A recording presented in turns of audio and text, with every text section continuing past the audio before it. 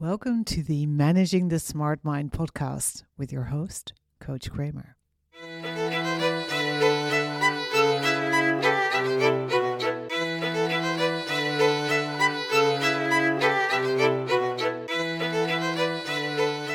This is episode 16, what you can do to feel better.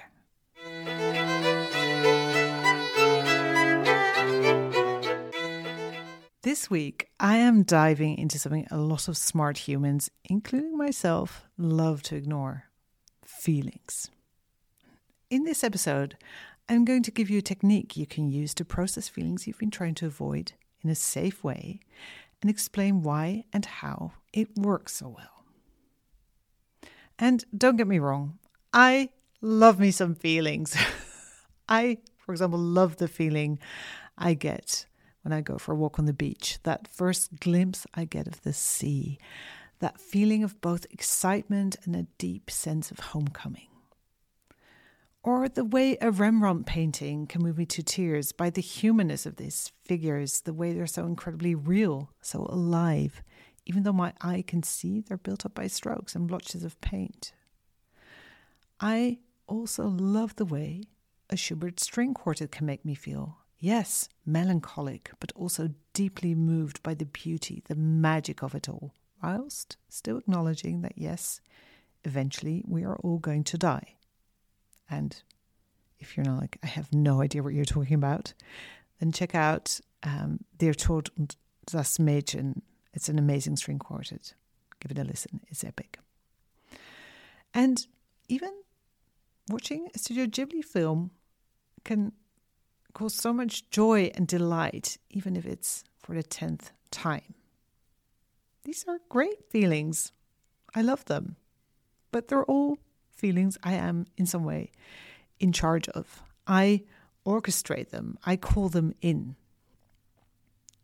But then there's also the others: frustration, sadness, anger, anxiety, loneliness, unworthiness, shame, and many, many more. I really don't want to hang out with those feelings. And the minute they announce themselves, I want to check out. Most humans do. It's part of our Western culture. We're constantly told when growing up that our negative emotions are somehow wrong, that they should be fixed with a cookie, a kiss, or when we're older, a workout, right? We feel bad. People immediately try to fix it. And then when we're also very smart, our brain just loves to go to problem solving.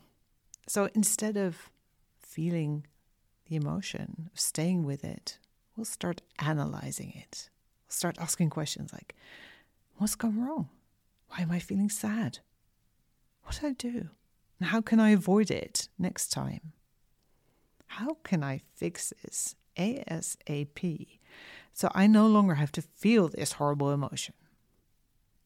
But in this moving away from the emotion, whether it is to numb ourselves with something outside us or whether we go to our brain to analyze, we actually, in a way, leave ourselves. We check out.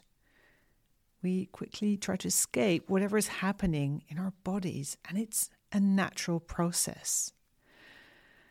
And this mechanism, this habit of moving away from our emotions is actually the underlying cause of so many things that ail us, including addiction, overeating, depression, and so on.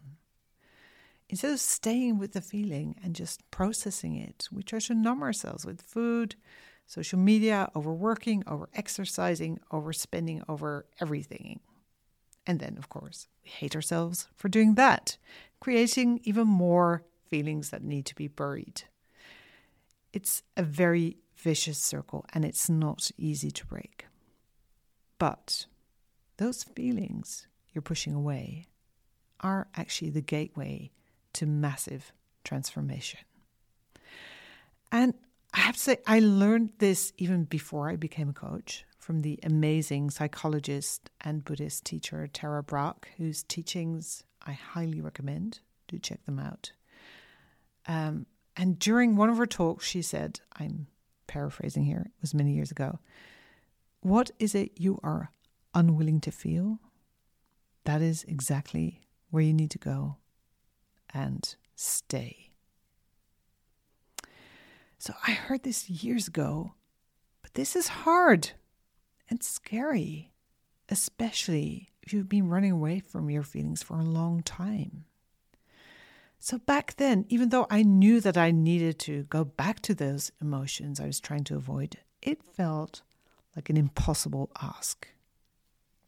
And it wasn't until I started coach certification many years later that I finally learned how to be with my not so nice, as in scary, sad, red hot, or dark black emotions.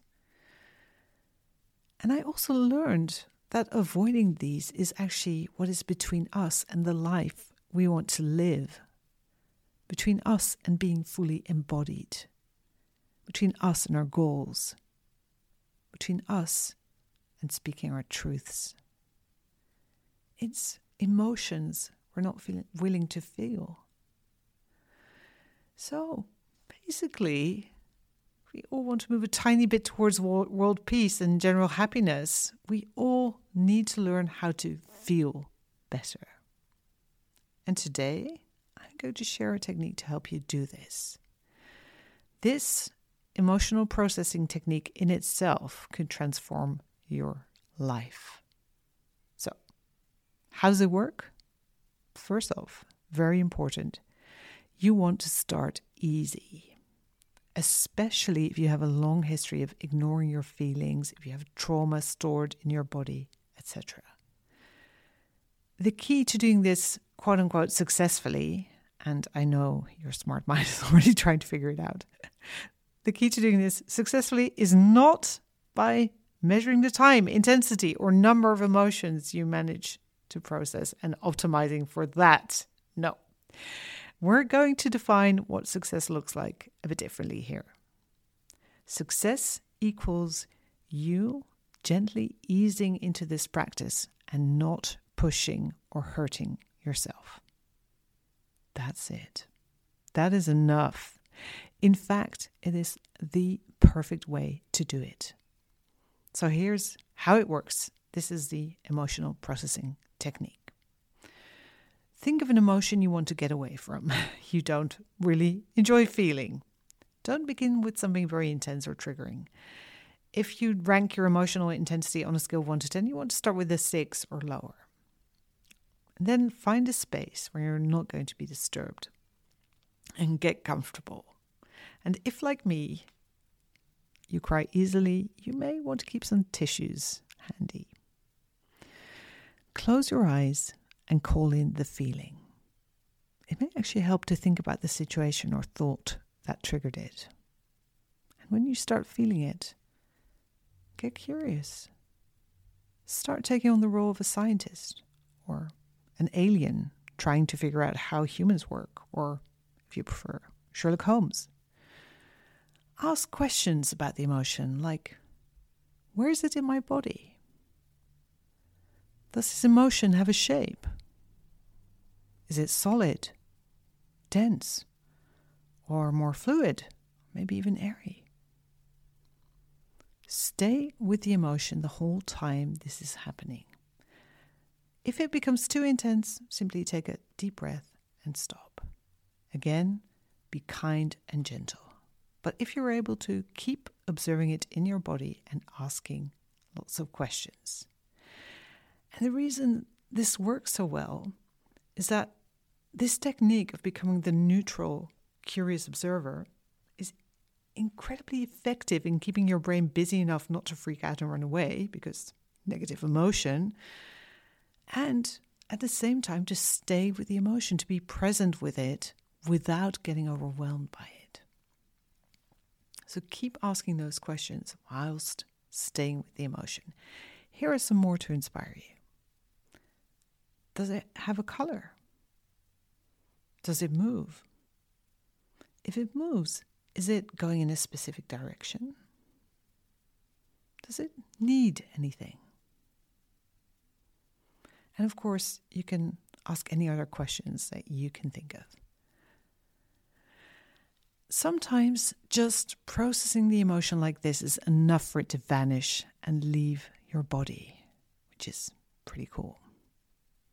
This may feel like a massive release, which causes your body to produce salty discharge in your eyes. This is completely normal. This is why I, again, encourage you to bring tissues. Have a good cry if you need to. And remember, whenever you do exercises like these, always drink lots of water afterwards.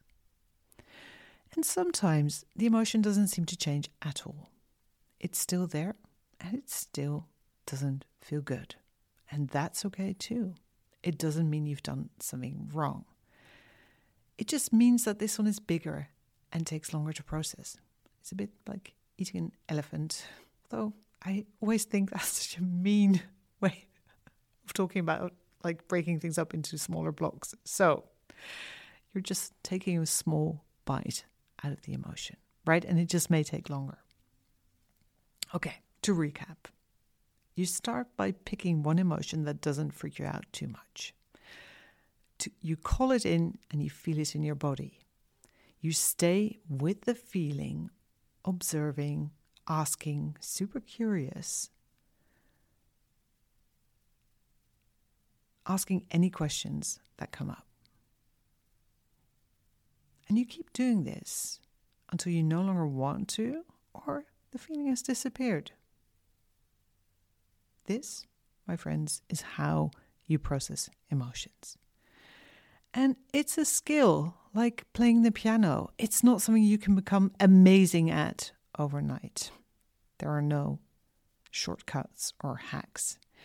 It takes patience and practice. And it's bloody uncomfortable, especially in the beginning. But if you're willing to do this, you can start seeing the most amazing results.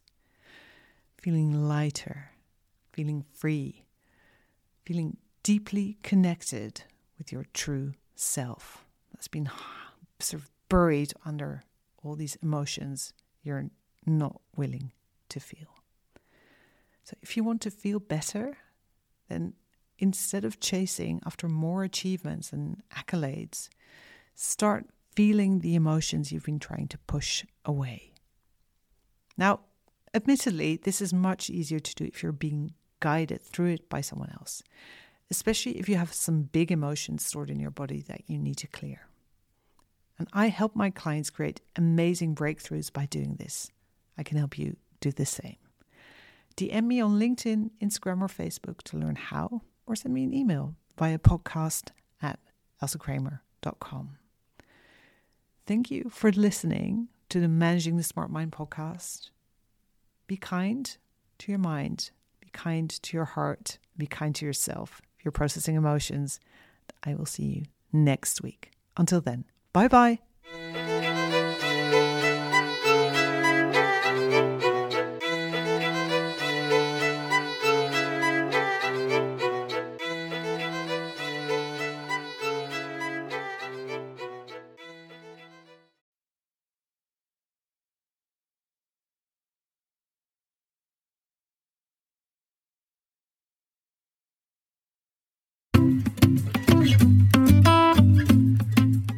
Hey, smart human. You're probably listening to this podcast because you want to learn how to manage that smart mind of yours.